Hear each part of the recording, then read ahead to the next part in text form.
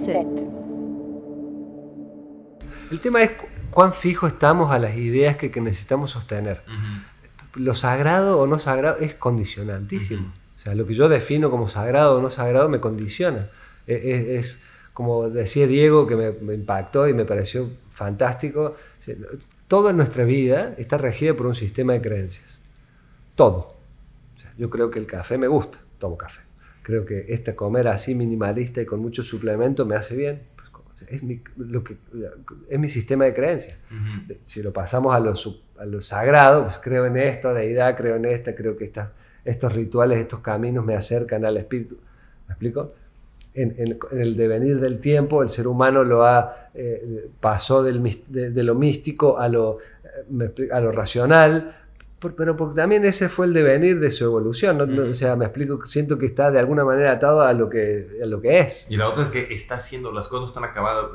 Es una pinche transición. Todo es una pinche transición. Y nosotros somos transeúntes dentro de la transición. Exacto. Entonces, que también a la vez estamos transicionando. Entonces, mi percepción o sea, yo tengo claro que lo que yo elija como sistema de creencia va a determinar mi realidad, pero también tengo claro que eso que yo elija, digamos, no necesito defenderlo ante nadie, o sea, no necesito oponerlo ante el sistema de creencias de otro, ¿no? Tiene más bien que ver con, por ejemplo, una analogía de instrumentos musicales, ¿no? Que con el paso del tiempo van cambiando su tonalidad. Entonces, en un momento del tiempo, estos instrumentos hacen música. En un momento del tiempo, estos instrumentos hacen ruido. Entonces, no por eso yo descarto ese instrumento como inservible o como que no es válido. Es en este momento que su tonalidad no coincide con mi tonalidad, no podemos hacer música. Entonces, pues, los caminos se van abriendo. Me explico, como en las relaciones, Entonces, digo, hay que quitarle tanta importancia. O sea, le damos mucha importancia, como decía don Juan, la importancia personal. Y a partir de la importancia personal le damos importancia al sistema de valores que tenemos, al sistema de creencias que tenemos. Y esa importancia es separatista, siempre. O sea, es dualidad. Por eso, pero además separa, porque, a ver, este tren es un genocidio. Entonces estoy opuesto ¿a quién? Al que hace el tren y favorece al tren, ¿no? Entonces nos separó. No digo que está mal o que está bien, solo digo que es interesante la observación de que mi posición o la defensa de mi postura y de mi visión no me separa. Sí. Entonces, pues es el ego, güey. Esa es la idea de para yo existir necesita haber otro. Entonces, es un juego. A mí, la sensación de lila... ¿Qué es lila? Lila es el juego sagrado dentro de la visión hinduista, ¿no? El lila es el juego de la creación, ¿no? Es la danza de Shiva. Y es un juego, es como el sueño, vamos a decirlo desde otra perspectiva, de otras palabras, hablando de lo mismo, es un sueño, estamos viviendo un sueño, ¿no? Entonces despertar al sueño o entender que estamos viendo un sueño, comprenderlo y jugar el juego con todas las herramientas posibles. A mí me surgió hace un tiempo atrás, unos años, uno de mis hijos, Tayel, es muy inquisidor en cuanto a ¿y esto, papá? O sea, ¿quién es Dios? ¿No? Guaira no me preguntó nunca quién es Dios. Pero, ya sabe. Por eso o dice, este güey que va a andar sabiendo. O no me interesa. Ajá. ¿Me explico? No sé. Esa es parte. Pero Tayel, cuando tenía 3 años, me preguntó, ¿quién es Dios? Pues mira, le puedo dar una explicación. Y siempre trato con mis hijos de decir, bueno, esta es mi perspectiva, esto es lo que yo comprendo hoy en mi vida. Vos tendrás que investigar y tendrás que resolver tus propias dudas, ¿no? Pero desde mi perspectiva, lo que satisface mi respuesta hoy es algo aproximado así. Terminé de explicarle lo que yo más o menos creía que era Dios y me dijo, ¿y quién creó a Dios? Le dije, no tengo respuesta. Justo, aparte, la sincronía, lo había leído tipo unas semanas atrás en un libro que se llama Así habla la conciencia, de Balsekar, que es un discípulo de Nisargadatta Maharaj, a quien he leído mucho de la Advaita Vedanta. Y Balsekar decía, bueno, si un niño te pregunta quién es Dios, reconoce que no sabes quién creó a Dios. Eso es la mejor enseñanza que le puede dar a un niño. Dejarle abierto el misterio, no encuadrarlo. Lo que sí sabes, lo práctico, mira, el refri hay que cerrarlo porque si no la comida se echa a perder, pues enséñaselo, ¿no? Pero lo que no sabes es lo suficientemente honesto para decirle, mira, no sé, investiguémoslo juntos, veamos, ¿no? Yo a mi hijo le dije, mira, no sé. O sea, no ¿Y sé. qué te dijo? Y se quedó, y fue satisfecho. O sea, entendió que pues, no tenemos una respuesta ahora, listo, ¿no? A Guaira siempre le planteo como la posibilidad de plantearse preguntas sin respuesta y coexistir con las preguntas sin respuesta. porque, digamos, eso te hace, digamos, es un pulso hacia algo más, hacia participar de algo que está más allá de lo que yo pueda entender y razonar y comprender, y siempre queda abierta la posibilidad.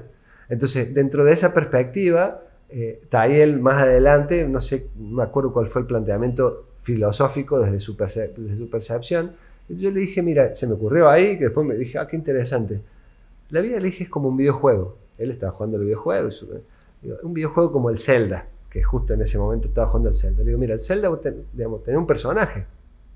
Entonces, ese personaje tiene habilidades y tiene debilidades, vamos a decirlo así. Y tiene posibilidades en función del desarrollo de sus habilidades o de la potenciación de sus debilidades. Yo siento que la vida un poco es así.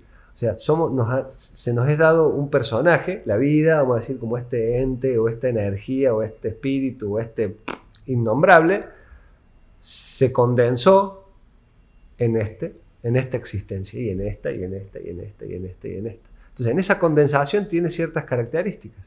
Entonces, a mí me interesa la investigación de esas características, de esas posibilidades, de ese múltiple personaje que soy, para jugar el juego con la mayor cantidad de herramientas posible. No me interesa ganar el juego, o sea, me interesa llegar lo más lejos que pueda llegar. ¿Has oído de estas teorías del juego infinito, juego finito? No. Game Theory es una corriente que llevará unos 10, 15 años desde que los videojuegos crecieron tanto, y en los juegos anteriores o en la teoría tradicional del juego, es el juego finito, uno gana, uno pierde. Ajedrez, por quienes, ¿no? Y en la nueva, bueno, no es nuevo porque ya existía, pero con los videojuegos se ha expandido mucho esta visión del juego infinito, donde no se trata de ganar o perder, se trata de seguir jugando. Y tú, para que sigas jugando, necesitas que entren más jugadores. Entonces es una expansión, y entonces es Minecraft, por ejemplo. Claro, tal cual. Estar jugando, ¿no? Y es muy acuariano, es muy de la nueva era. Claro. El tema es que en esta era y en esta propulsión estamos jugando desde el individualismo, de una nueva forma de relacionarnos, que es a través de un sistema no personal, ¿no? O no personal como nosotros percibimos un sistema personal, como esta conversación, es un sistema personal. Tú y yo estamos acá, hablando. Si yo estoy jugando Minecraft online con 400.000 jugadores del mundo, estamos relacionándonos con un sistema no visto como personal, por lo menos por mi capacidad más antigua, pero es una transición de... Sí. Entonces, este tipo de juego acuariano, vamos a decir, que es propio de la era de Acuario, además tiene que ver con la tecnología, que es propio del regente de Acuario, de uno de los regentes de Urano, está haciendo una comunidad, pero a partir de entes separados que están en su cuarto, encerrados, con unos auriculares puestos, jugando a un juego, viviendo una realidad que escapa a lo físico. Me explico, a la experiencia física. Entonces, podemos hablar horas a partir de eso, ¿no? No sé en qué punto va a haber una conectividad entre lo físico porque es como lo que hablamos ayer de Japón, de esta tendencia de asexuados de los jóvenes, ¿no? De no interés por el contacto físico, por las causas que sean, pero no hay un interés natural, y el contacto físico hasta ahora ha sido algo instintivo en el ser humano. Y indispensable. Por eso digo hasta ahora, porque todo esto que hoy lo vemos como indispensable, como necesario, yo no sé, dentro de 200 años, 100 años, 50 años, será visto de otra manera. Estamos todos, somos unos y ceros, ya la conciencia la trascendimos a otra madre. ¿Quién sabe? Claro. Pero si nos ponemos en la perspectiva, mencionaste la Revolución Francesa. Antes de la Revolución Francesa, la gente creía totalmente que el rey y la iglesia eran lo sagrado, eran la forma de, y puta, es una cagada en muchos aspectos, puta, pero esto es. Hasta que de repente alguien dijo, no, esto no puede ser así, no, vamos a dar, hay otra forma de verlo. Entonces, pasamos a ese otro lugar, de razonar que no podemos ser liderados, bla, bla, bla, las causas que hayan sido, y nos traspasamos, ¿no? Entonces, eso que antes era absoluto, este sistema de creencias que era absoluto, es obsoleto ahora. Sí, ahorita ya, aunque quisiéramos volver a eso, no podemos. Entonces, no sé a dónde vamos.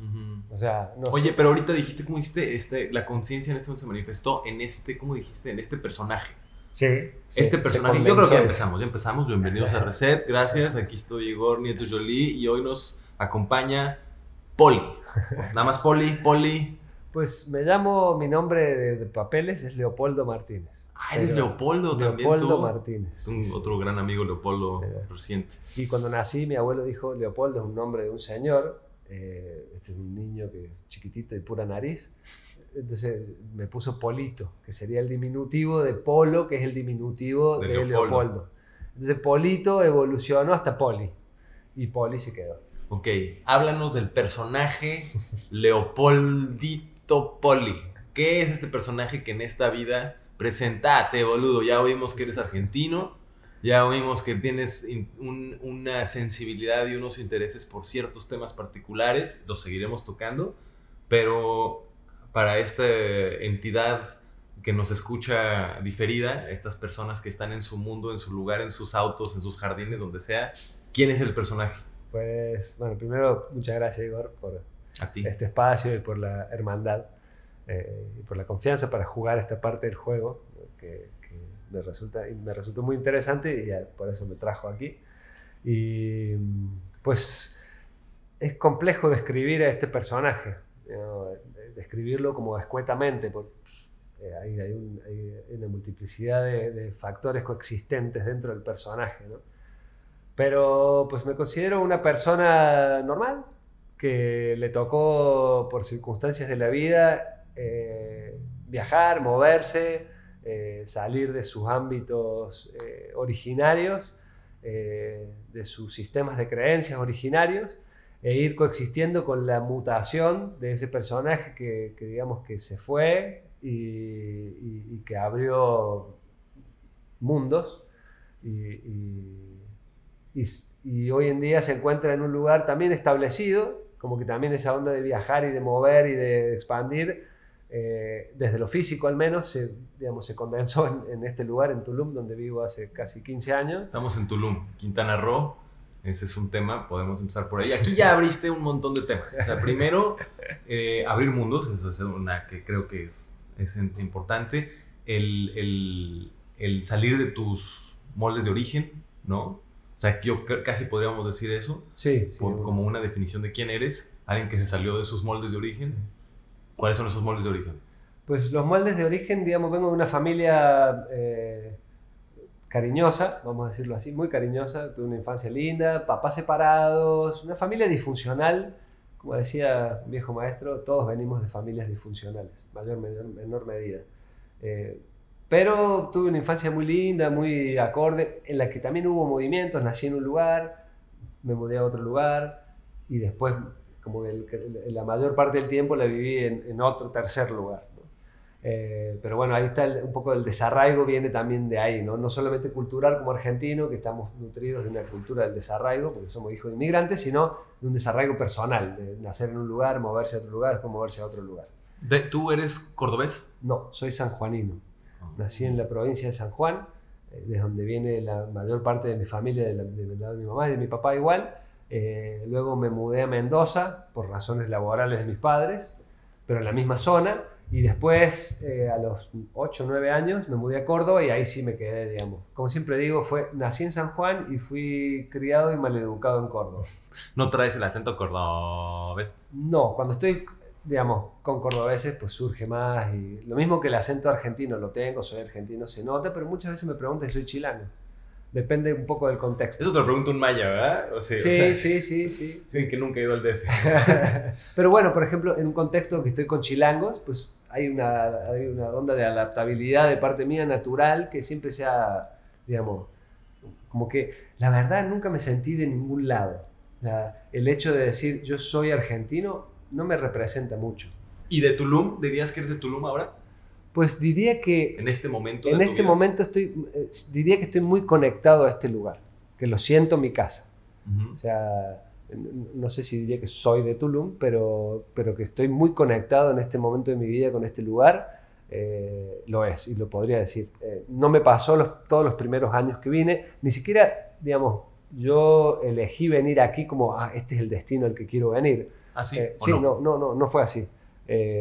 Vine aquí, digamos, de luna de miel, a México, a Cancún, Playa del Carmen, a Tulum. Tulum me impactó, acá fue donde estuve en la playa, en esa época, estamos hablando hace más de 20 años atrás, creo. ¿Llevas 20 años aquí? No, llevo 15, pero llegué antes, ¿no? Vine la primera vez antes.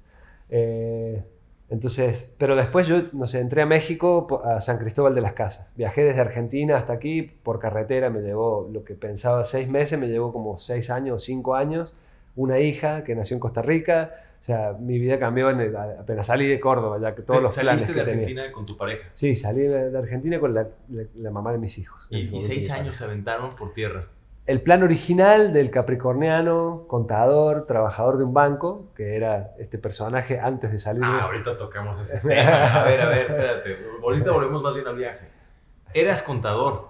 Pues sí, estudié la carrera de contador público, la terminé, me recibí, trabajé durante unos años. En realidad trabajé en un banco y trabajé como contador independiente también, pero trabajé en un banco como 5 años, 4 o 5 años. ¿Por qué estudiaste contador? Porque soy un tipo práctico y cuando terminé esto, vamos a describir un poco de las ondas del personaje. Cuando tenía 17 años, 18 años, 17, digamos, el empuje era voy a hacer una carrera, ¿no? Esa era así la cultura, así era como era, ¿no? ¿Qué vas a estudiar? ¿No?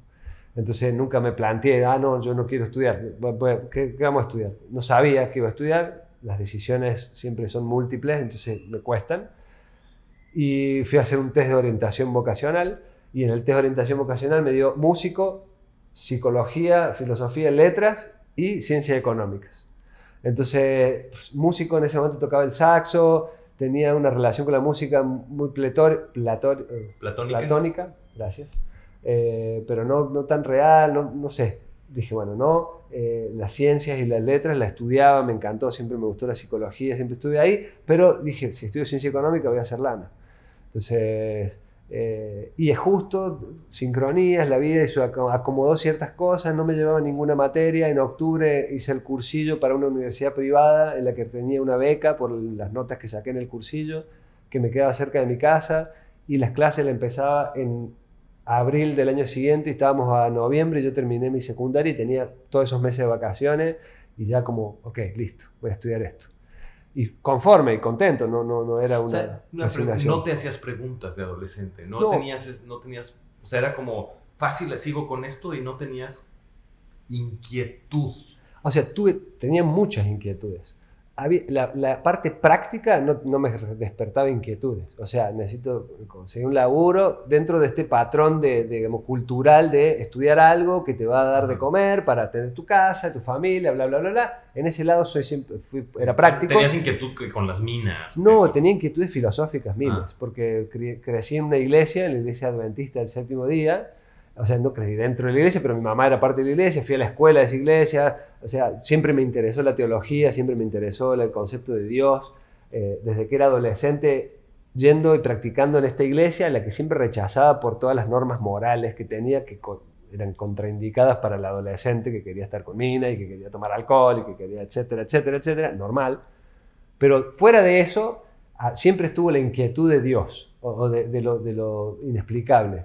Entonces, dentro de mis posibilidades, yo, por ejemplo, iba a la iglesia mormona a ver qué pedo con los mormones. ¿Ibas a otras iglesias? Sí, hablaba con los curas en la iglesia católica, contrastaba. Y esto era algo personal, no lo hacía con nadie, no era impulsado por nadie, respondía a mis propias inquietudes. A la iglesia presbiteriana, o sea, pasé por aquí, por allá, tampoco sido practicante de nada, solamente de la iglesia que me tocaba, digamos. Pero como todos, nunca me cerró la idea de que esta es la verdad. Y había esta cierta, digamos, predisposición a esta es la verdad. Entonces, como contraposición a esto, lo otro no es verdad. Y a mí esa idea nunca me cerró, digamos. Quizás ahora le puedo poner un poco más de palabras y de expresión, pero en ese momento esto no me cierra. Entonces, inquietudes las tuve siempre. Pero para lo práctico, pero lo práctico esto y hago varo. Exacto. ¿E hiciste varo? Pues fue exitoso, digamos, estaba comenzando cuando me fui el tema. Lo que pasó fue que siempre viajé. O sea, siempre viajé tipo con la mochila de campamento, especialmente, por ejemplo, para mi cumpleaños, que nunca me gustó mucho festejar, me iba de campamento. En Córdoba hay muchas naturalezas cerca, entonces salir a la naturaleza en las épocas de verano, iba a caminar por el cerro, siempre todo eso me gustó mucho. Y en un momento, a los 17 años, hice un viaje. De repente, 18 años tenía. Terminé el secundario, 18, 19, por ahí, 18, 19, ya estaba en la facu. Y la cuestión que hice un viaje por América Latina, o sea, viajé con muy poco dinero, con unos amigos de Córdoba, hice todo el norte argentino, Bolivia casi completo, Perú hasta Lima, y después bajé todo por Chile hasta Mendoza y volví a entrar a Argentina, en 3 meses más o menos. Pero en ese viaje, particularmente en una noche X en el Cusco, después de haber ido a Machu Picchu, estaba sentado habíamos ido de fiesta. Y a mí en los lugares cerrados y todo eso no me apetecen tanto. Entonces en un momento de la fiesta salí. Me estaba fumando un cigarro sentado en una plaza, en la noche oscura y fría de la ciudad, y me di cuenta que me encantaba. O sea, que me encantaba la onda de estar en otro lugar. Ahora viéndolo en retrospectiva me encantaba la posibilidad de reinventarme. ¿No? Porque ahí yo en ese lugar podía hacer lo que quería. Entonces también esto responde a un poco la presión de la iglesia y de la educación cristiana, lo observo, ¿no? Y lo agradezco también porque esa misma presión y la necesidad de romper ese molde me llevó a salir con motivos un poco ocultos, vamos a decirlo así, a la conciencia, pero me empujaron, entonces lo agradezco infinitamente. Y en ese momento, y aparte conocí gente que vivía viajando. Claro, cuando viajas conoces a otros viajeros. Conocí gente que vivía viajando y haciendo arte, no solo artesanos, sino cirqueros, músicos, hasta cocineros que vivían viajando, y voy acá, después voy acá, y escuché por primera vez vamos a México. Entonces como que eso fue una semilla que acá está, acá, en este momento está acá, ¿no? Entonces cuando me casé, vamos de más adelante, me casé. ¿Te casaste joven? Sí, me casé a los 23. ¿Era tu novia de la secundaria y todo? Después de la secundaria, justo. Terminando la secundaria, éramos compañeros de la secundaria. ¿Era tu primera novia seria? Sí, bueno, había tenido novias, pero serias, así, fue muy, muy particular. ¿Tu primer enamoramiento? Sí, no. Primer enamoramiento no. Tuve algunos anteriores, más chicos, potentes. Pero ella fue como, o sea, me enamoré y además tenía una certeza de que con esta mujer me caso, por ejemplo. O sea, sigo también con este condicionante cultural, cristiano cultural, ¿no? Al que le agradezco igual. Y cuando nos casamos, todo fue muy bello y muy profundo, y nos vinimos de luna de miel acá. Con la mochila, no, nada de hotel pagado, ¿no? ¿A dónde vamos? Cancún no nos gustó, Playa del Carmen, chido en ese momento, estamos hablando de 20 años, hermoso, vinimos a Tulum, pero cuando fuimos a Inland, así me enamoré. A los pueblos mayas, a Chiapas, a todo. Sobre todo acá, no, Yucatán. O sea, las zonas arqueológicas me producían algo, o sea, era muy interesante porque yo me estaba dando cuenta que estaba de luna de miel, pero a la vez estaba, o sea, que uno estaba como en ese plan de luna de miel, y estaba en ese plan de luna de miel, pero cuando íbamos a una pirámide, había algo que era mucho mayor a este momento de la luna de miel. Imagínate, vinimos y en vez de estar en la playa como tomando margarita, estábamos caminando Yucatán, que hace un calor terrible, viendo pirámides. Y después también la playa y Holbox. Pero me conecté mucho con eso, con el espíritu maya antiguo, no sé, me llamó. Que tiene se puede trazar un puente, y podemos hasta hablar 1000 horas, pero puedo trazar un puente a este primer viaje que te contaba recién, por América del Sur. En América del Sur me pasó algo muy importante, muy fuerte en Bolivia. Estando en La Paz, me quedé solo del grupo con el que venía viajando, decidieron ir para acá, para allá, y yo me quise quedar unos días más porque me atraía mucho la ciudad de La Paz, los mercados el mercado de las brujas, me encantaba. Iba todos los días a pasar por ahí, veía las hierbas y las cosas, algo. Y de repente conocí unos chavos que me dijeron, no, vamos a ir mañana a Tiahuanacu. Yo no sabía ni qué era. Y vamos, yo voy, 1 hora y media de acá. Y fuimos a este lugar, que es una zona arqueológica de una cultura pre-incaica, de hecho la cultura originaria, decían los incas. Y en ese lugar me pasó algo que no lo podía describir, algo indescriptible. Que se repitió. Claro, o que se conectó, vamos a decir, no se repitió porque nunca se repitió, pero se conectó acá. Y eso quedó ahí. Entonces después volvimos a Córdoba, a la vida. Yo seguí trabajando en el banco, teníamos una casita, los muebles nuevos y toda esta onda. Y cuando llegamos a Córdoba, en ese momento mi padre se vino a vivir a la Ciudad de México por trabajo. Y entonces yo le dije, oye, loco, ¿y qué onda? Y me dice, bueno, si vienes yo te consigo acá, no te acomodo. Tenía una carrera exitosa en el banco que apuntaba ya como a alto, ¿no? O sea, ¿Tu papá qué hacía? Mi papá es ahora abogado, en ese momento se dedicaba a ventas, trabajó en muchas compañías grandes en el área de ventas, a eso estaba haciendo acá en el DF. Y me dijo, vente, o sea, podemos hacer. Entonces yo le hablé con la que era mi esposa en ese momento y le dije, loco, yo me quiero ir a México. Y ella me dijo, vamos. Entonces, 6 meses después de haber dicho vamos, renuncié, se dieron unas sincronías, me cayó una lana de otras cosas que hacía también, y agarré una lana y el contador hizo un cálculo y dijo, bueno, en 6 meses... El policontador. Sí, el policontador hizo un cálculo y dijo, en 6 meses, gastando así, moviéndonos por acá, parte de la ruta la conocía hasta Lima, y después de arriba para arriba no.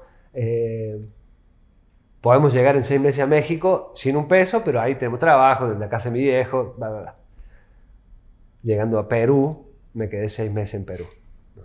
Y ya, pues todo cambió. Todo cambió. Todo cambió. En realidad lo que necesitabas era algo que te impulsara a salirte del caminito trazado. Sí. Un impulso. Sí. Reconozco que dentro de ese impulso, este personaje en ese momento, con la conciencia con la que disponía, también estaba escapando, ¿no? Con esta misma sensación de, bueno, me voy y me reinvento. Pero te llevaste a tu pareja, eso es como una continuidad. Sí. También porque hay en este personaje una sensación de responsabilidad potente, ¿no? No porque la traje por responsabilidad, no, la traje porque amaba y porque me encantaba. Pero digo, no es un personaje que hubiera podido cortar de raíz y decir, a la chingada me voy. Sí. No, vamos. Y justo coincidió que la persona con la que estaba nos amaba un montón y también tenía estas ansias de libertad y buenísimo, ¿no? No nos costó para nada regalar todo lo que teníamos, guardar lo que se podía, vender otro poco, devolver el departamento y vámonos. O sea, para nada. Y en el medio fuimos a Perú, como te digo, y en Perú cambió todo. En realidad, sí, en Perú cambió todo. O entonces llegaste a México ya hace 15 años, después de todos estos 6 años de viaje. ¿Tu hija ya había nacido? Nació en Costa Rica, sí. ¿Tiene nacionalidad tica? Tica. ¿Ah, sí? Es tica y argentina. Sí. ¿Y mexicana no? Mexicana todavía no, porque es menor de edad. Es residente permanente y cuando tenga después de los 18 puede optar por la nacionalidad. Chingón. ¿Y tu hijo nació acá? Mi hijo nació acá, en Chiapas. En Chiapas. En San Cristóbal. Ok, llegaste acá. Yo cuando te conocí hace ya un chingo de años, yo te veía como joyero. Tú hacías joyería. Sí. Y eso era como algo que desarrollaste en el camino. Sí, así es. Porque como te explicaba antes, digamos, el plan del contador se cayó a los 2 meses que llegué a Perú y me quedé. Igual quiso retomar, porque estando en Perú me agarró una paranoia, podríamos hablar de eso un montón, me agarró una onda y me quise volver. Entonces me volví, vivía en ese momento en Perú, no solo viví en Perú, sino que estaba en la Amazonía. O sea, vivimos entre Iquitos y Pucallpa unos 6-7 meses, ¿no? en la selva.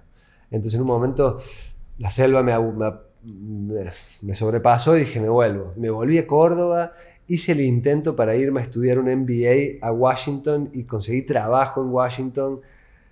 Me volví a Córdoba con un pasaje de ida y vuelta de Lima, pero lo iba a perder y la idea era jalar para Estados Unidos y volver vamos a decir, a esta estructura que me daba cierta tranquilidad, ¿no?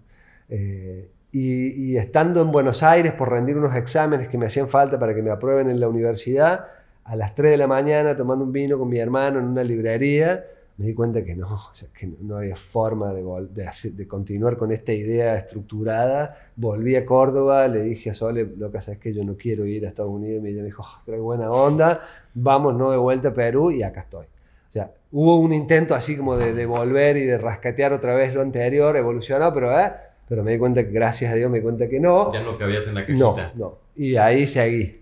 Ok, llegaste a México como joyero en esa época y esa identidad de joyero te duró un buen rato, digamos. Bueno, a esto iba como que en el medio se acabó el presupuesto, ¿no? Ajá, entonces me chambeé de todo. Y entre las cosas que empecé a hacer fue a hacer artesanía. Hice macramé durante algún tiempo largo, hice macramé y vendía. ¿Y no te costaba, no tuviste una etapa de tú que habías estudiado y que habías trabajado, no tuvo una etapa en la que tu mente te saboteaba diciendo qué ando haciendo yo haciendo macramé aquí, cuando podría estar en una oficina ganando lana? O sea, ¿no tuviste este proceso de...? Para nada, ¿no? Para nada. O sea, era feliz, 100%, con mi puesto en la calle, de cualquier lugar. ¿Te volviste hippie, dirías? Digamos que sí. Me volví como libre, como adopté la libertad como una forma de vida. Entonces, decidir a dónde vamos a ir, cuánto tiempo me quedo, que no tengo que ir a ningún lado después ni antes, no había ningún... O sea... ¿Y tu familia cómo vivió ese cambio tuyo? Pues al principio siempre pensaron de que iba a volver. O sea, tenía esa onda de, bueno, ya vuelven, ¿no? Van a hacer esta locura, qué bueno, que son jóvenes y van a volver. Nunca hubo rechazo para nada, siempre hubo apoyo y siempre hubo ahí. También en esos principios la comunicación era nada que ver con ahora, ¿no? O sea, claro. que hablo con un mail de vez en cuando. Cada tanto un mail, cada tantísimo una llamada, eso era todo, ¿no? Entonces también eso daba otro aire, no había claro. Una relación mantenida constantemente a través de la comunicación, ¿no? Y cuando se dieron cuenta de repente, ya eras otro ser humano y ya estaba o sea, van a ser mi hija, ¿no? O sea, estoy viviendo en Costa Rica, van a ser mi hija. Y la verdad que yo personalmente, la mamá de mis hijos sí volvió a Argentina alguna vez. Yo volví esa vez a los 6 meses de viaje. Después no me acuerdo, creo que una vez más a los 5 o 6 años después. Y después una vez más hace como 4 años. Entonces en 15 años fui 3 veces, creo. Entonces, digamos, ningún apego. Cero. ¿La libertad como una forma de vida sigue siendo? Sí. ¿Y cómo, cuando llegaste aquí, cuál fue la siguiente como... Esto es fuerte, esto de la libertad como una forma de vida, porque podría ser, no digo que forzosamente sea así, pero podría incluso suponer que constantemente hay que estar buscando algo de que liberarse. ¿Sabes? O sea, llegas un momento y estoy muy bien, pero entonces entra a ver, ¿y ahora cuál es la siguiente barrera que voy a superar? ¿Sucedió algo así? Sí, claro. ¿Cuál fue la siguiente? Pues... digamos, el viaje se fue poniendo más profundo, era bastante externo. Al principio esta búsqueda de la libertad tenía que ver con, por ejemplo, liberarme de las cuestiones religiosas, vamos a decir una cosa. O sea, liberarme del patrón que ya tenía, que iba siguiendo, ¿no? O sea, nadie me obligó, al principio sí, porque era niño, pero después lo iba siguiendo. Esa liberación era de algo de costumbres, ¿no? Estamos hablando de... Entonces, eso ya es libertad. Pero después... entiendo tu punto de esta, como que de esta búsqueda de la libertad se transforma en una especie de, ¿de qué me necesito liberar ahora? De la búsqueda de libertad. Por ejemplo. Sí. Pero nunca tuvo una carga, o sea, al menos para mí nunca tuvo una carga. Como no es que, ¿de qué me voy a liberar? Soy bastante desapegado por naturaleza en este personaje, entonces no hubo como esto que describes, lo puedo ver, quizás en algunos puntos había, pero ya estaba más intencionado como a liberarme de miedos o a liberarme de patrones de conducta, pero más porque con esta onda de a ver qué pasa. ¿Qué pasaría si no tuviera miedo a esto que hoy puedo ver que tengo miedo? ¿O qué pasaría si le diera rienda suelta a esta parte del personaje? La búsqueda de libertad es también una búsqueda para identificar miedos. Es parte de... O sea, lo que pasa es que desde ahora, desde el lugar que lo veo ahora, es lo más amplio que se pueda, ¿no? La libertad la siento como... O sea, no sé cómo describirlo, pero no tiene que ver con algo ni siquiera físico. Es como... Hay un concepto que me gusta, o una forma de describirlo que a la que me resuena bastante, de un filósofo que se llama Ken Wilber, que habla de la libertad y de la plenitud. De la libertad como vamos a decir, una línea vertical que tiene que ver con el espíritu, que es la libertad de los apegos y la libertad, o sea, para como lograr un estado de conexión lo más pleno posible.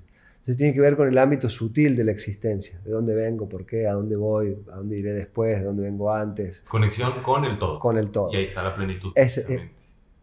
Bueno, la verdad que esto es la libertad. Ajá.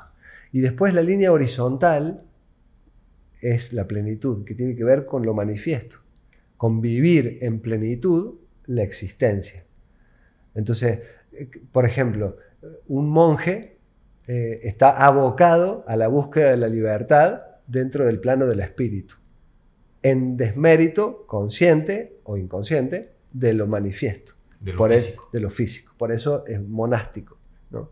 Y es frugal. Y está abocado a a limitar las tendencias físicas que te llevan al apego, bla, bla, bla. Por ejemplo, un monje budista, un monje o un sacerdote católico. Me baño con agua fría, como siempre lo mismo. Como poco, estoy al servicio y medito y sigo esta práctica o esta forma para conectarme con el todo. Edito. Me edito y me reedito y me reedito. Entonces, digo, respeto ese camino, me parece que cada uno es válido, todo es válido. Pero digo, desde mi perspectiva, desde este punto de vista, la libertad y la plenitud es como la mezcla que me interesa, ¿no? ¿Podría ser alguien que busque pura plenitud sin libertad? Claro, pues eso es el 99% de la sociedad, vamos a decirlo así, sin clavarse en ideas, ¿no? Pero los que buscamos todo el tiempo la satisfacción de nuestros placeres y tener más y la nueva casa y el nuevo auto o sea, la sociedad de consumo tiene que ver con lo físico, con lo manifiesto, con la satisfacción de estos deseos que tienen que ver con lo físico, en desmérito o sin darle el lugar que ocupa en la parte del espíritu, por ejemplo. Entonces, a mí me interesa darle el lugar que ocupa todo.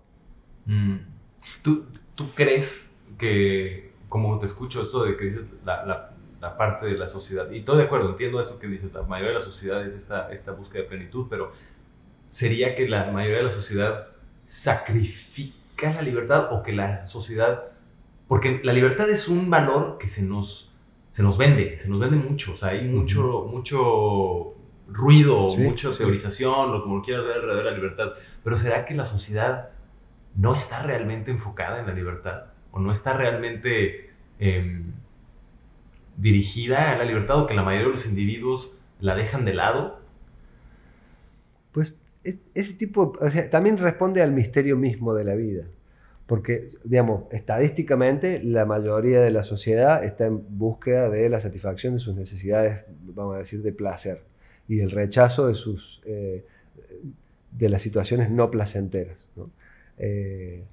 Y eso, digamos, eso alimenta el autoenfoque, ¿no? Primero yo, después yo y después también yo. O esto que yo quiero y después. Entonces, creo que el sacrificio de lo otro, de todo lo otro, entre ellos la libertad del espíritu, del viaje, de lo sutil, responde más a la ignorancia que a una decisión, digamos. Y esa ignorancia, vamos a llamarla, como decía el Buda, avidya, ¿no? Esa ignorancia, pues, es parte del paradabra de cada uno, es parte del karma de cada uno. Entonces, digamos, es como si yo me pongo a pensar de dónde surgieron mis preguntas, no sé. O sea, porque yo puedo decir, yo decidí hoy estar haciendo esta entrevista acá contigo. Y sí, hay una parte de la conciencia que lo decidió, pero, o sea, si lo observas infinito, hay un punto en el que no sé. Entonces, es como siempre surge esta conversación con amigos sobre, ¿está todo predeterminado o realmente elegimos? ¿Me explico? Creo que es una de esas preguntas que no tiene respuesta. Porque a veces el porcentaje, yo estoy eligiendo y creando esta realidad, y a veces el porcentaje, pues esto es lo que me tocó, ¿no? Y a partir de eso voy eligiendo. Entonces yo me pongo a pensar, ¿qué me hizo salir de viaje? Bueno, podemos hablar de muchas cosas y yo te puedo dar mi análisis, pero en el fondo, el origen de la peli no lo puedo explicar. Quizá ni siquiera ejercitaste una libertad, quizá solamente era el caminito por el que ibas a pasar. Sí, de alguna manera siento que el destino es como un camino, con curvas, entonces tiene un origen y tiene un final incierto, pero de alguna manera tendiente a. Entonces, en el medio surgen estas como variaciones o posibilidades que uno puede tomar o no, a veces conscientemente, a veces inconscientemente, y va determinando unas nuevas formas de este supuesto destino, digamos. Así lo siento yo, lo percibo yo, ¿no? Entonces, de alguna manera, me hago responsable de las decisiones que tomo, o que he tomado, y de sus consecuencias y de sus devenires, y por otra parte también reconozco que lo que me llevó a tomar esas decisiones tiene un origen que va más allá de lo que yo puedo decir, esto lo decidí yo. Sí, o sea, como te haces responsable, pero al mismo tiempo tampoco se trata de por un lado, culpabilizarte y por otro lado, inflarte o crecerte y pensar que tú eres el que lo logró todo. Una parte donde la ecuación con el contexto da un resultado. Exacto. Ya. Entonces, también eso digamos, es un poco también lo que hablamos antes mientras tomamos un cafecito sobre la dualidad, ¿no? O sea, hay una parte en la que es esto y hay otra parte que también es esto. Y coexisten en un balance, en un ir y venir, ¿no? Entonces hay una parte de mi destino que yo la voy forjando, ¿no? Y hay otra parte de mi destino que de alguna manera está puesta ahí. Digamos, no soy un monje tibetano, soy, digamos, Leopoldo Martínez, que nació el 27 de diciembre del año 79 en San Juan, de la mamá tal y del papá tal. Sí, y al mismo tiempo eres un alma infinita. Al mismo tiempo. Entonces, creo que este ejercicio de rolabola, ¿no? ¿Viste? Sí, que te paras sobre en equilibrio sobre una rueda, pum, pum, pum, pum, pum, pum, pues así es la vida, ¿no? Es un tema que yo creo que todo mundo de alguna manera puede entender, pero no es un tema en el que, por un lado, no es un tema en el que sirva tanto hablar. Aquí lo estamos hablando, a mí me interesa como esponjarlo y que todo el mundo compartamos esas inquietudes, pero no se llega a un final. Y no sé qué tan fácil sea tocar ese tema. Aquí en Tulum quizás es más fácil hablar de estos temas. Hay más gente afín, hay más gente que llegó buscando esto, ¿no? Sí, de una, sin duda. También creo que eso hace que este lugar me haya atraído desde el principio, ¿no? O sea, más allá de lo geográfico que es bonito. Más allá de toda expresión, o sea, maravillosamente bello, pero también lo es la montaña de tal lugar y el río de tal lugar, o sea, la tierra es una belleza, ¿no?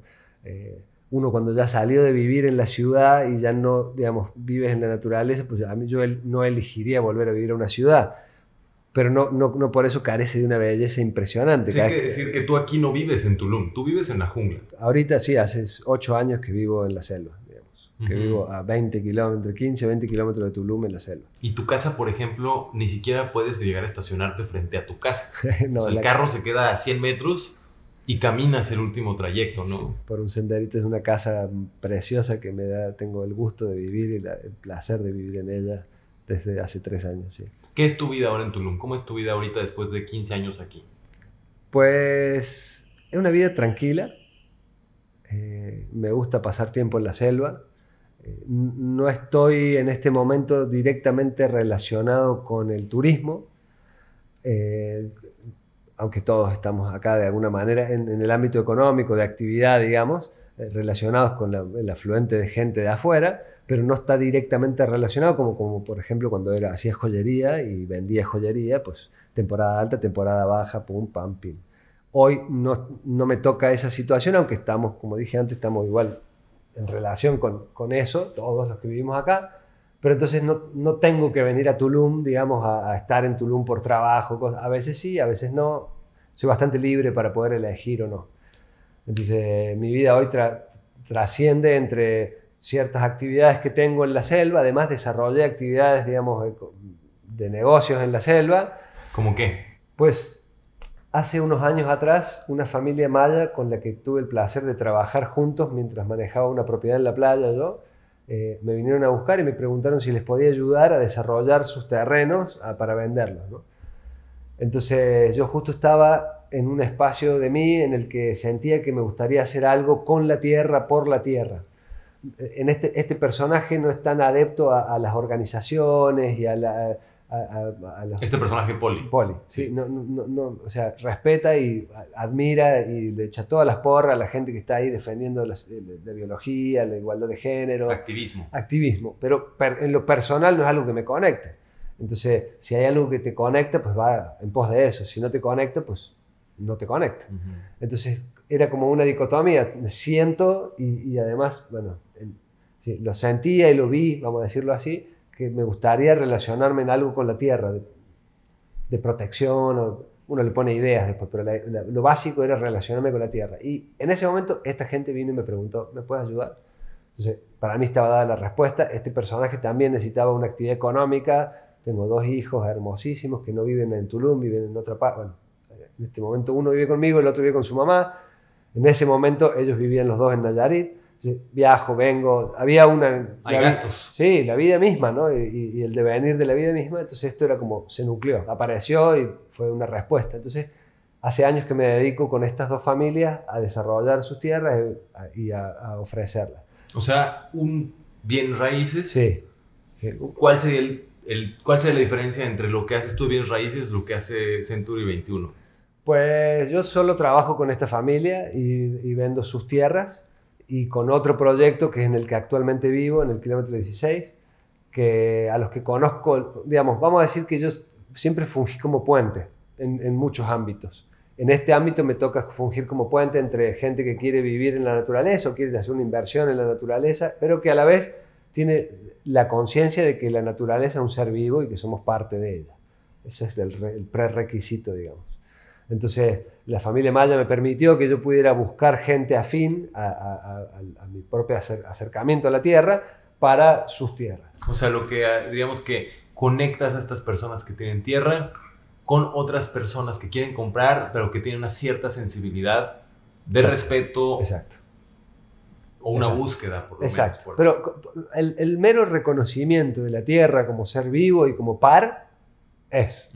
Después habrá quienes sean más allá y permacultor y que quiere hacer una ecoaldea y que todo bien. Y habrá el otro que quiere hacer su casita y sus 2 cabañitas y que va a tener un sistema de recolección de agua y que, ¿me explico? Vivimos en una zona muy sensible con respecto al agua subterránea. Estamos en una zona de agua, esto es agua, sobre agua y laja. Entonces, nuestra relación con el agua es primordial. Recibimos del agua y le damos al agua. ¿Qué le damos al agua? Entonces, en este espacio creo que es algo vital, como en tu percepción sobre la tierra, ¿no? ¿Cómo me voy a relacionar con el agua? ¿Dónde voy a tirar mi caca? Entonces, estos espacios en los que trabajo, los que ofrezco, los que tienen esta aproximación. Entonces, digamos, también he estado relacionado en algún momento con otras propiedades y todo, pero ahora mismo, o sea, me di cuenta que eso no es algo que me motive, ni que por más que haya un beneficio económico quizás mucho mayor y más constante, no me motiva, no me genera hueva. O sea, no es algo que quiero hacer. Entonces estoy enfocado en estos 2 proyectos y en proyectos similares, desarrollar proyectos similares, como una de mis actividades. Entonces, a eso. Y estos lugares donde estás, por lo menos donde vives, si no me equivoco, es un desarrollo donde no hay, por ejemplo, cada casa está separada, cada casa es autónoma, ¿no? Tienen su propia energía solar, tienen su propio sistema de agua, todo. O sea, no es un desarrollo convencional conectado a la red. No, porque el objetivo original del desarrollo es la protección del bosque. Entonces, los lotes son de 10.000 metros cuadrados para arriba. Cada lote es residencial, en el cual está permitido construir un cierto porcentaje muy bajo. No se permite, por ejemplo, hacer bardas entre las propiedades para permitir que los animales circulen libremente. No se permite la conexión con la energía eléctrica de la Comisión Federal de Electricidad. Cada uno tiene que generar su propia energía solar, por supuesto, es lo más óptimo. El manejo de los residuos es bien específico en su reglamento. Donde va tu caca hay ciertas opciones. ¿Qué haces con el agua? ¿Qué productos usas en el agua cuando te duchas y dónde la devuelves? ¿Cómo la filtras? Y la forma de construir. O sea, ¿qué materiales utilizas para construir en armonía con la naturaleza? Entonces es un desarrollo que tiene casas separadas unas de otras, donde hay una comunidad que coexiste, pero no está mezclado. Y no tener el vecino al lado pegado, entonces hay un espacio. Y ese espacio es bosque. Entonces en ese espacio hoy me desperté y había 3 tucanes en el arbolito que estaba al lado de mi cocina. Y ayer a la tarde había changos que pasaban por arriba de la casa, ¿no? Y esta chamba o esta actividad profesional, como tú dices, te libera de tener que venir a Tulum y te da también mucho tiempo libre. Sí. O sea, pasas mucho tiempo ahí en la selva, sí, en la tuya. Sí, paso tiempo libre en el que me gusta caminar la selva. He caminado horas y horas y horas. Me gusta trabajar, o sea, me gustan los objetivos, le gustan al personaje tener objetivos. Entonces voy a caminar para reconocer terreno, se me ocurren unas nuevas ideas y las voy a caminar en la selva y tengo tiempo libre. ¿Y qué haces en ese tiempo libre? Pues música. Estoy conectado con la música hace muchos años de una manera u otra, desde muy chico. Entonces en los últimos años digamos, tocando música, haciendo música, participando de la música. Y también tengo otras actividades que realizo a la par de esto del puente entre la tierra y la gente. Por ejemplo, trabajo con una banda de música que se llama Mirabai Seiba desde hace un año, que estoy trabajando como manager, como puente. Ya hemos entrevistado aquí. Si alguien que nos escucha no los ha oído, busques esos podcasts por ahí. Entonces tú eres manager con ellos también. Estoy ahora como manager con ellos, que son mi familia, son hermanos de muchos años y tengo una relación muy personal con ellos, pero estoy relacionado con la música, eso iba en el ámbito laboral también, y yo hago música en mi tiempo libre. Me gusta hacer música, me gusta leer mucho, hago ejercicio, o sea, y si tengo tiempo libre pues voy a la playa. Acá estamos en el Caribe, la playa, o al cenote, o sea, me gusta mucho. ¿Sientes que hay una parte del personaje con el que te tocó crecer, el Poli que se hizo contador, el Leopoldito que se hizo contador, que sigue existiendo y sigue funcionando en esta época actual de tu vida? ¿O ha sido, o ya hubo varios cambios de piel desde entonces? Pues ha habido cambios de piel completos, pero el personaje siempre fue integrado. O sea, no hay un personaje que dejó de ser para que otro sea.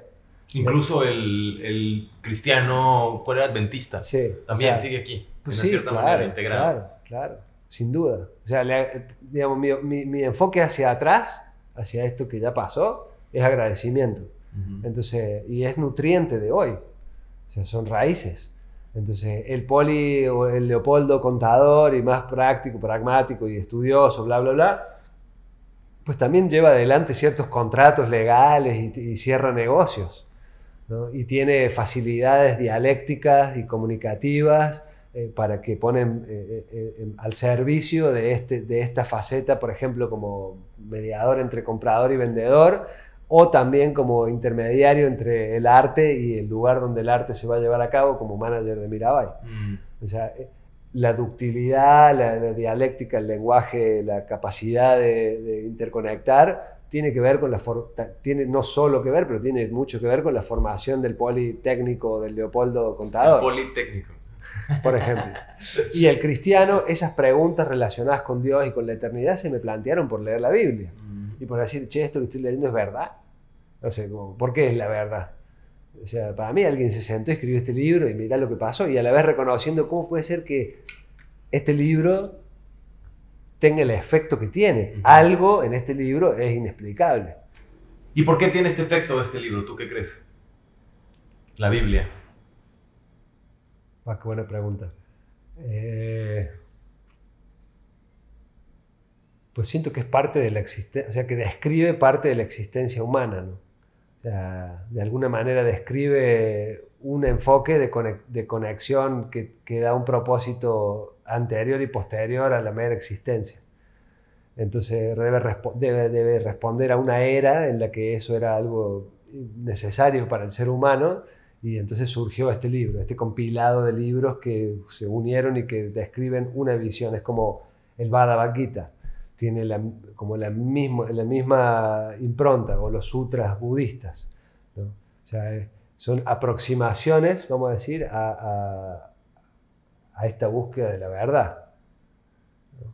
Entonces son aproximaciones concretas que por una razón misteriosa que responde a eras, diría yo, a movimientos estelares y de la conciencia, pegaron. ¿Qué es una era para ti? Pues una era está determinada por las tendencias, por las latencias, ¿no? Hoy en día, por ejemplo, plantearte una revolución francesa en los términos de la revolución francesa es inviable. No tiene ningún asidero. Se respondía a una era, al final de una era y al comienzo de otra era. Uh-huh. De esta era en la que estamos, tal vez. De esta era en la que estamos, exactamente. Ok, entonces, ¿en qué era estamos? ¿Qué es esta era? ¿En qué estamos transitando de era? ¿Estamos en una era? ¿Qué sientes tú? Pues siento que nos estamos reacomodando a una era que tiene que ver con la tecnología. O sea, que es bien particular con relación a eras anteriores. Esa es la diferencia. Esa es la particularidad, vamos a decirlo así. Hay un escritor argentino que se llama Eugenio Caruti, que es astrólogo y filósofo, escribió varios libros y él habla como de dos inteligencias contrapuestas. Una es la inteligencia tecnológica y la otra es la inteligencia vincular.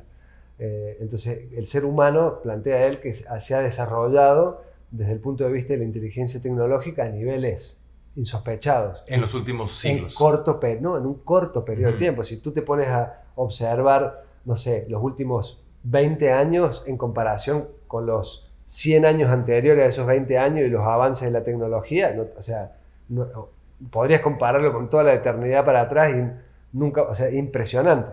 Entonces, su planteamiento, que yo lo tomo como algo abierto, no es que adhiero 100%, pero sí lo tomo como, es que en desmérito de lo vincular, hemos concentrado toda la energía y la atención en lo tecnológico, en el crecimiento a nivel tecnológico. ¿Por qué digo en desmérito de lo vincular? Porque se ha perdido esta conectividad personal y cada vez volvemos a hablar del videojuego, el pibe que está solo en su casa, o del trabajo remoto. Yo estoy solo en mi casa en la computadora, recibo mi plata digital y con eso la gasto digitalmente y voy a buscar mi caja de Amazon donde están todas mis cosas y no me relacioné casi con nadie en todo ese proceso, ¿no? Comparado con hace 100 años atrás, que estaba cosechando mi arroz y tenía que vendérselo a Pedro, y Pedro tenía que, me explico, y había un trato personal y vincular, y además el arroz me lo daba la tierra, entonces tenía que relacionado de una manera u otra con la tierra para poder recibir el arroz, me explico, este vínculo. Entonces, en desmérito de esos vínculos, nos concentramos en lo tecnológico.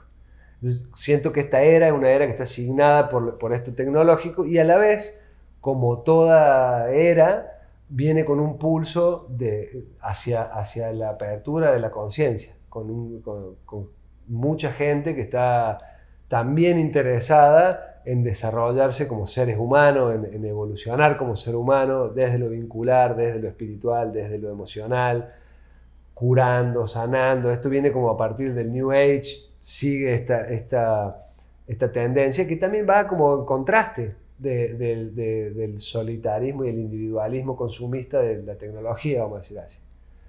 Yo creo que estamos en esa dicotomía, siempre es una dicotomía, ¿no? Siempre hay un lado. Sí, porque si lo piensas, por ejemplo, este compadre de hace 100 años que crecía su arroz y tenía que tener un vínculo con la persona y con la tierra, al mismo tiempo conocía quizá a 150 personas en su vida y tenía mucho menos información y no estaba como vinculado con la humanidad como conjunto, y ahorita la tecnología te permite tener estas especies de nociones de lo colectivo más grandes también. Absolutamente, yo siento que son herramientas válidas, totalmente válidas, y que además siento que por alguna razón misteriosa, están. Entonces, yo no es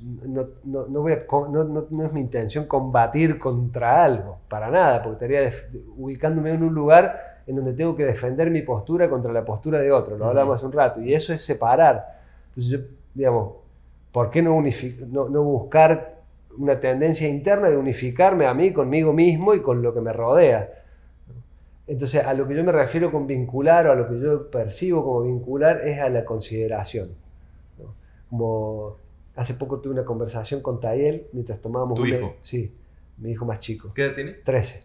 Y estábamos tomando un helado en San Pancho, donde vive, en el pueblito, y hablábamos, y a partir de una pregunta de él relacionada con la medicina, porque también estoy relacionado con ciertas medicinas expansoras de la conciencia.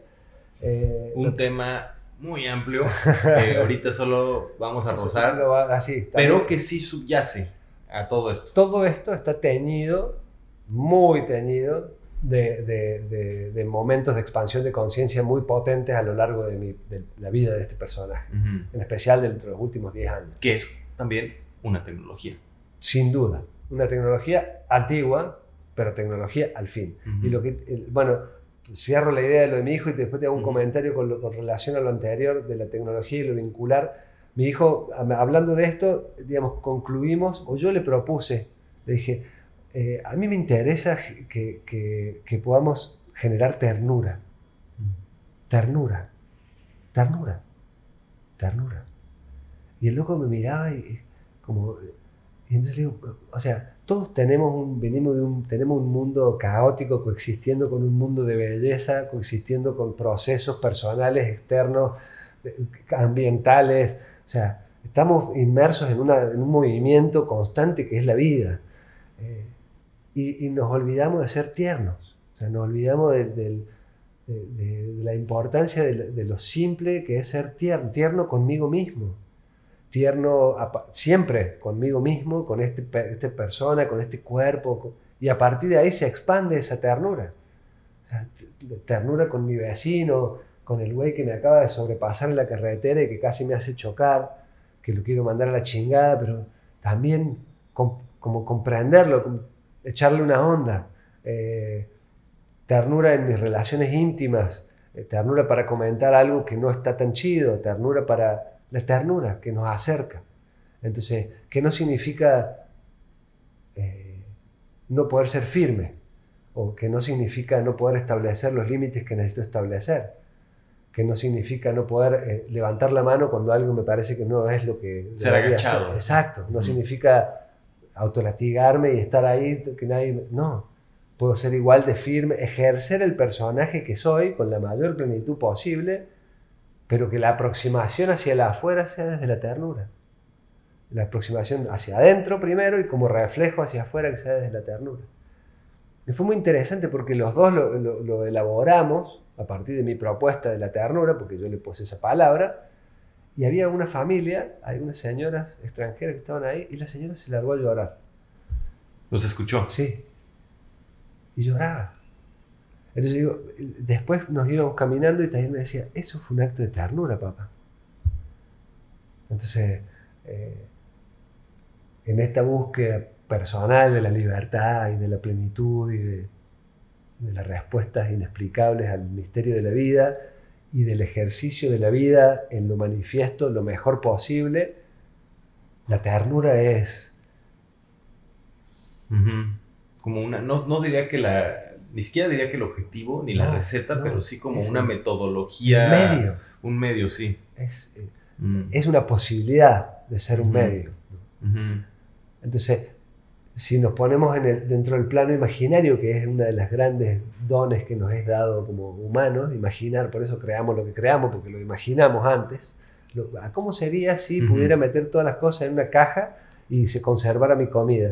Puta, refri. ¿Cómo sería si no hubiera rey? A la chingada del rey. ¿Cómo sería si pudiera mandarle un mensaje o pudiera hablar con mi madre que está a 12.000 kilómetros de acá en un segundo? Claro, que todos los que nuestra generación, tú eres un poco mayor que yo, pero ¿de qué año eres? 79. Es un poco mayor casi que yo. 80. Pero todos nos tocó de alguna vez de niños tener un teléfono fijo en casa y preguntarnos, imagínate que hubiera una cámara.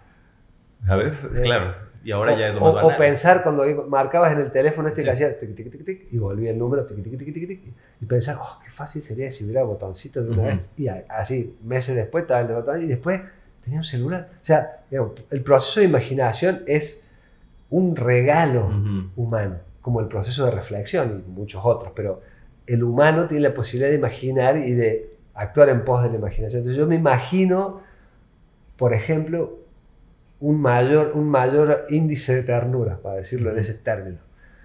Imaginémonos una sociedad, un desenvolvimiento de la sociedad con la tierra, con el cielo, con las estrellas, entre nosotros, con ternura. ¿Cómo sería? ¿Cómo sería esa ternura me llevar a considerar al otro?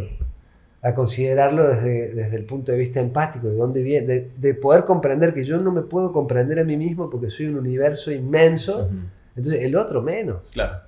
Menos puedo comprender al otro y menos el otro me puede comprender a mí también. Entonces, por ejemplo, en esa reflexión es donde uno ve que no existe la posibilidad de juicio. O sea, yo puedo juzgar una acción y su efecto en mí, en la tierra, es decir, esto corresponde o no corresponde desde mi perspectiva, ¿no? No es que sea malo o bueno, afecta o no afecta, pero a la persona no la puedo juzgar nunca. Sí. ¿Desde dónde? O a los hechos como tal. O sea, tú puedes decir, esto que pasó o esto que sucede, esta circunstancia, a mí me genera esto, pero en sí si es buena o es mala. Coincido totalmente. Y más aún decir que la persona es buena o mala porque hizo este hecho o este coso, si yo, digamos, no puedo entender a mí mismo, ni puedo... Como hablábamos ayer, ¿no? Que la vida te va despertando latencias. O sea, sí, todas esas cosas que están potencialmente ahí y de repente te las topas y ahora toca definirte en esto. Exacto. ¿No? Y ibas a decir algo más, dijiste, de la tecnología. ¿Te acuerdas? Se me olvida. Se te olvida. Ah, sí. Yo ahorita pienso, escuchándote en esta idea también de la tecnología, como el pensamiento tecnológico también, y hablando de la imaginación y la tecnología. O sea, hay imaginar, soñar cosas y hacerlo consciente, entendiendo el poder que tiene, también puede ser estructurado de cierta manera como el resto de la tecnología lo es. Entonces hay una tecnología también de lo sutil que quiero pensar que eventualmente vamos digo, ya sabemos hacerlo, pero de forma críptica, o ciertos chamanes, pero creo que la cajita de Pandora se está abriendo y suficiente gente puede entender que todos tenemos esta capacidad de aplicar una metodología a la imaginación y al sueño y entonces manifestar realidad, ¿no? Absolutamente. Y eso puede pasar muy rápido o muy lento, pero es posible, es 100% posible que suceda, ¿no? Sí, de una. Y esa, digamos, como la unión hace la fuerza, ¿no? Si tú y yo estamos de alguna manera conectados, imaginando una realidad, pues esa realidad tiene... más fuerza. Claro. ¿Sí? Y si los que nos escuchan también se la imaginan, más fuerza. Entonces, si lo abordamos, mi proposición es, si lo abordamos a esto desde la ternura, en el proceso de la imaginación y del rever todo esto que implica, nos relacionamos con empatía, con simpleza. Por eso a mí, por ejemplo, me emociona la gente maya y son mis maestros totales. Gente simple. Que más allá de lo que tenga en la bolsa o la camioneta que ande o los terrenos que tenga o esto o el otro, pues ahí está vestido igual y valora tu simpleza y te invita a comer a su casa y cocina en el fuego. Se mantiene en un ámbito de simpleza. Y tiene que ver una vez más con lo que decías de libertad. Sí. Es la simpleza, la ternura, es una especie de libertad donde sueltas mucho y ya dejas que sea, y al tú no amarrarte a las cosas, por un lado las dejas ser y por otro lado te dejas ser a ti. Tal cual. ¿No? Tal cual. Poli, muy bonito, muchas gracias. Sí. Para cerrar hoy, ya mencionaste de la música y qué buen examen vocacional te hicieron cuando estabas en la secundaria. O sea, le atinaron muy cabrón, ¿eh? Porque sí, la música formó al final parte de tu vida y el aspecto filosófico, psicológico también, y también el lado cuantificable, duro, ¿sabes? Aterrizado, material. Entonces, bien ahí por el sistema educativo argentino. Este programa tengo una música de outro, una rola con la que salimos, que es de mi hermano Leonardo Prakash. Pero tú también eres músico y justo tú y yo estamos ahorita colaborando en tu primer álbum, que va a salir muy pronto. Así es. Soplando al fuego. Soplando al fuego. De nada más Poli. ¿Te gustaría salir con alguna rola tuya el día de hoy, que nos despidiéramos con una canción tuya? ¿Podríamos hacer eso? Sí, claro, sería un honor. ¿Sabes cuál?